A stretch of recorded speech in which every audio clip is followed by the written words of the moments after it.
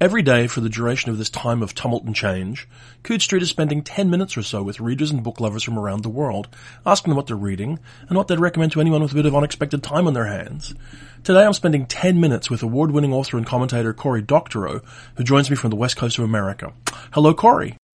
Hello, Jonathan. How are you? It's lovely to talk to you. And lovely to talk to you. I'm well. I mean, we're as well as you can be in this strange and unusual time.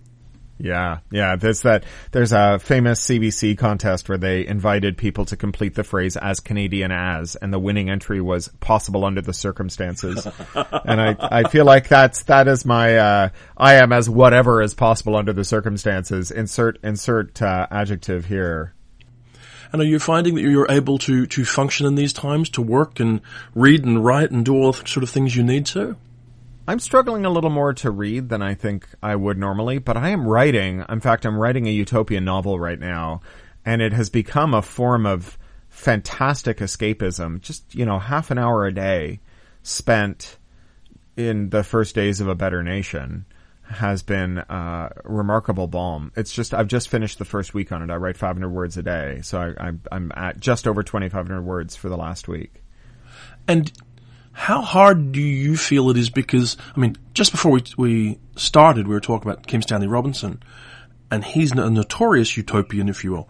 How hard do you find it to approach utopianism as though it's a practical possibility? Oh, I think that there is a misconception about utopianism, that it's a world in which the problems are all solved.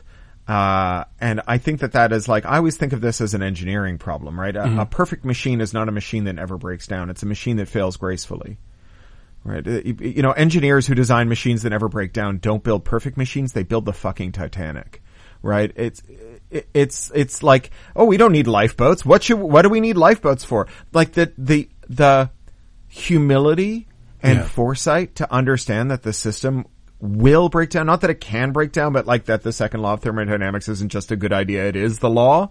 Mm-hmm. That is a foundationally utopian idea. The idea that you can build a machine that rolls to a graceful stop and then is easy to get started again is a fabulously utopian idea. And I find it endlessly soothing and frighteningly easy, I have to say, to write those worlds. Well, I shall look forward to seeing it in a year or so, sort of, given the realistic timelines of the universe.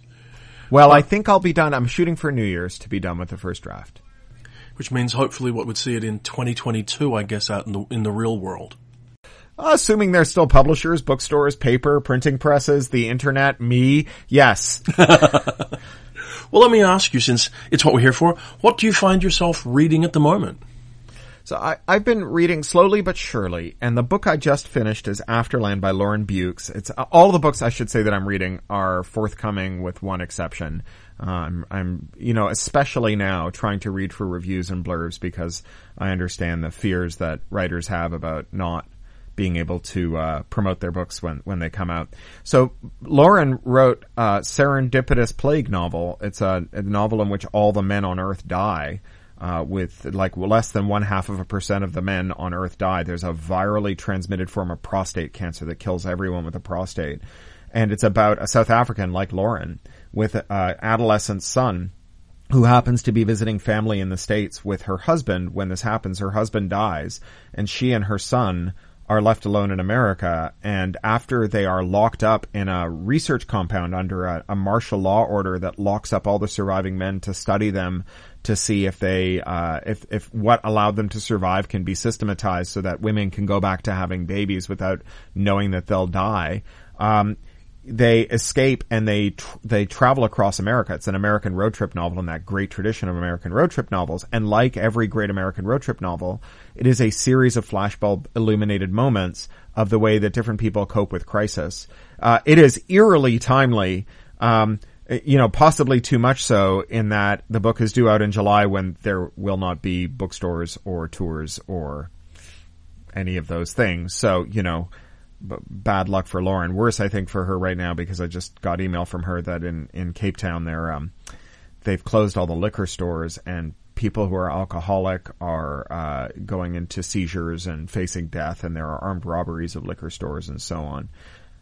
So yeah, she's got to stiff up her lip for all of it, but yeah, she's boy, what a piece of timing.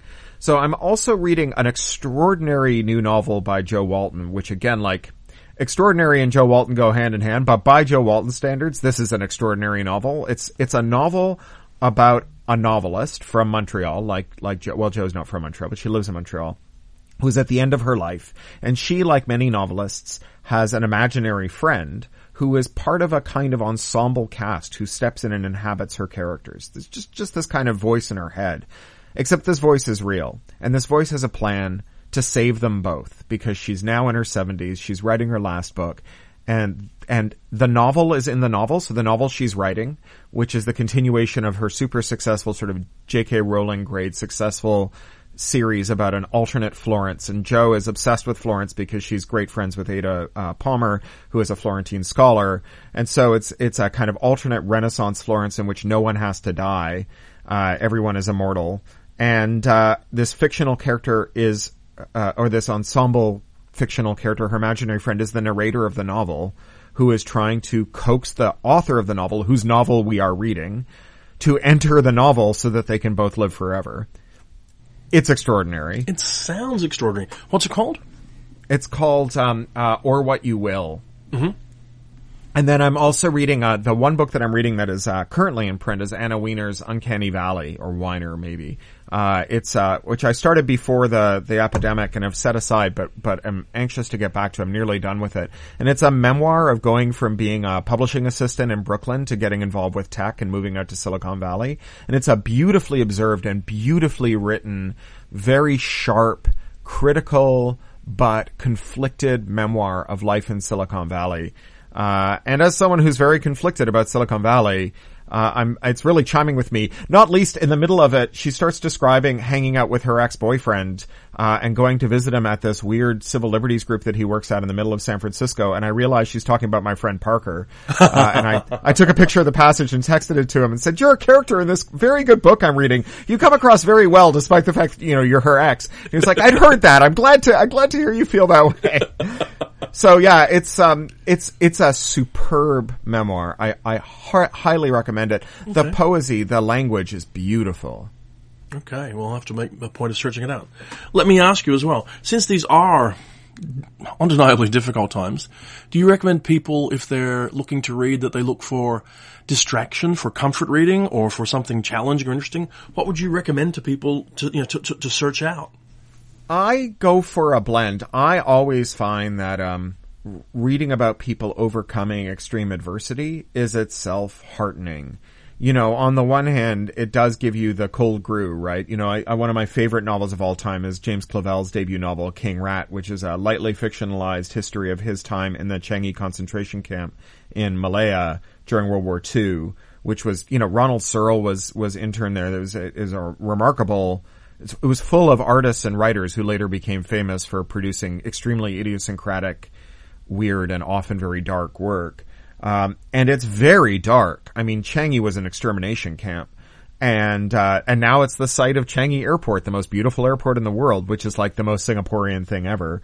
And whenever I go back to that novel, there is a kind of comfort in reading about these people overcoming this incredible adversity that puts my own adversity into the shade, especially in as much as it's a tale of that's based on real adversity, right? These are things that people actually survived. At the same time, my not so dirty, not so secret is that I struggle to sleep. I have real problems sleeping. I have a chronic pain problem. And my go-to is I have this Bluetooth soft headband that has headphones built into it, and I just put on an endless loop of Terry Pratchett audiobooks. And I wake up in the middle of the night with just absolute terrible pain and some now anxiety as well. And listening to any of the readers, because there are 4 or 5 readers who did Pratchett, listening to any of them do this incredible job on such an incredible oeuvre, And it's all the Discworld books, just the Discworld books. It's just with the exception of Dodger, which I have now listened to 50 times. So good and so comforting for me. Well, I guess the fact there's such a underpinning of decency and, if you like, humanity or humaneness to Pratchett's Discworld, it makes it comforting, I guess, that someone would have as decent a worldview as that and still turn out books that are funny and thought-provoking and engaging. Yeah, he was such a lovely bloke. And, I had the pleasure to meet him a couple of times and correspond with him a little. And, I wrote some introductory material for a reissue of one of his books and so on.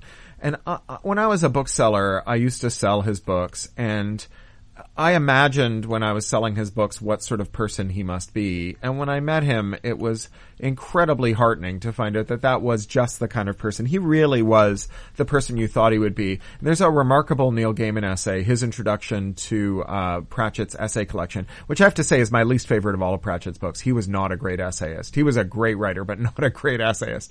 But the Gaiman essay on the hidden anger inside of Pratchett, so good, and really gives you a lot of insight into who he was. Yeah. So let me ask you as well, given the times we're in, what are you doing? What do you have coming out? I think there's a new novel due shortly, isn't there? Yeah, I picked a great year to have 3 books coming out. I have my first ever picture book. It's a book for Litleys called Posey the Monster Slayer, illustrated by Matt Rockefeller. And it's an epic tale of a little girl who refuses to go to bed because she's obsessed with monsters. And every time her parents tuck her in, she sneaks out of bed, builds field expedient monster killing weapons out of the toys in her room, and then hunts the monsters in her bedroom. And her parents keep coming in and putting her back to bed, and they are slowly turning into zombies. And the final monster battle is against her parents, who are now zombies. And she loses that battle. It's the only monster she can't defeat, but it's okay because all they do is tuck her in.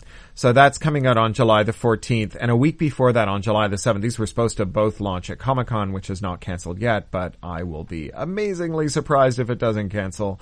A week before that, on July the 7th, there's a new edition of Little Brother in Homeland in omnibus form with a cover by Will Stala, who's done all my covers lately, with a new introduction by Edward Snowden. And that is, as a way of teeing up my next book, which is the third Little Brother book, which is called Attack Surface, which comes out on, October the 12th, October the 1st in the Commonwealth from Head of Zeus.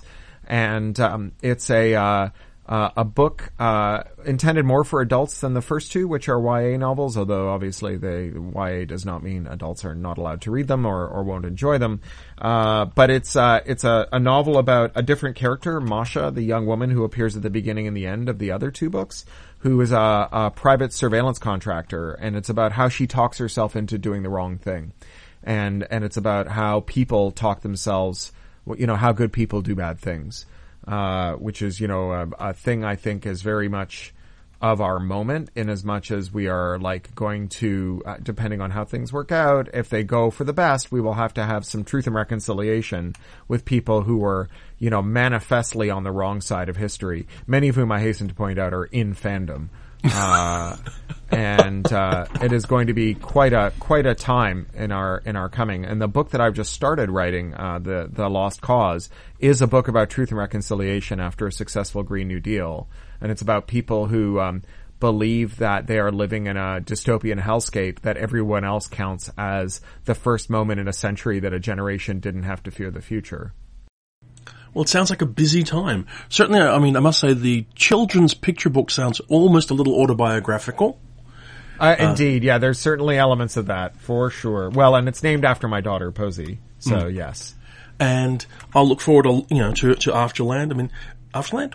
After War? No, Attack Surface. Attack Surface. That's Afterland's Lauren's book. That's okay. Yeah, okay. Attack Surface. Well, I shall look forward to Attack Surface and eventually to the book after. Thank you so much for spending time with us today. I genuinely appreciate it. It's been a lot of fun. Oh, my pleasure, Jonathan. And please, you and all the people around you, they should be healthy and well, and you should all look after each other as well. Yeah, and you too. Thank you very much. Yeah. All right. Thank you.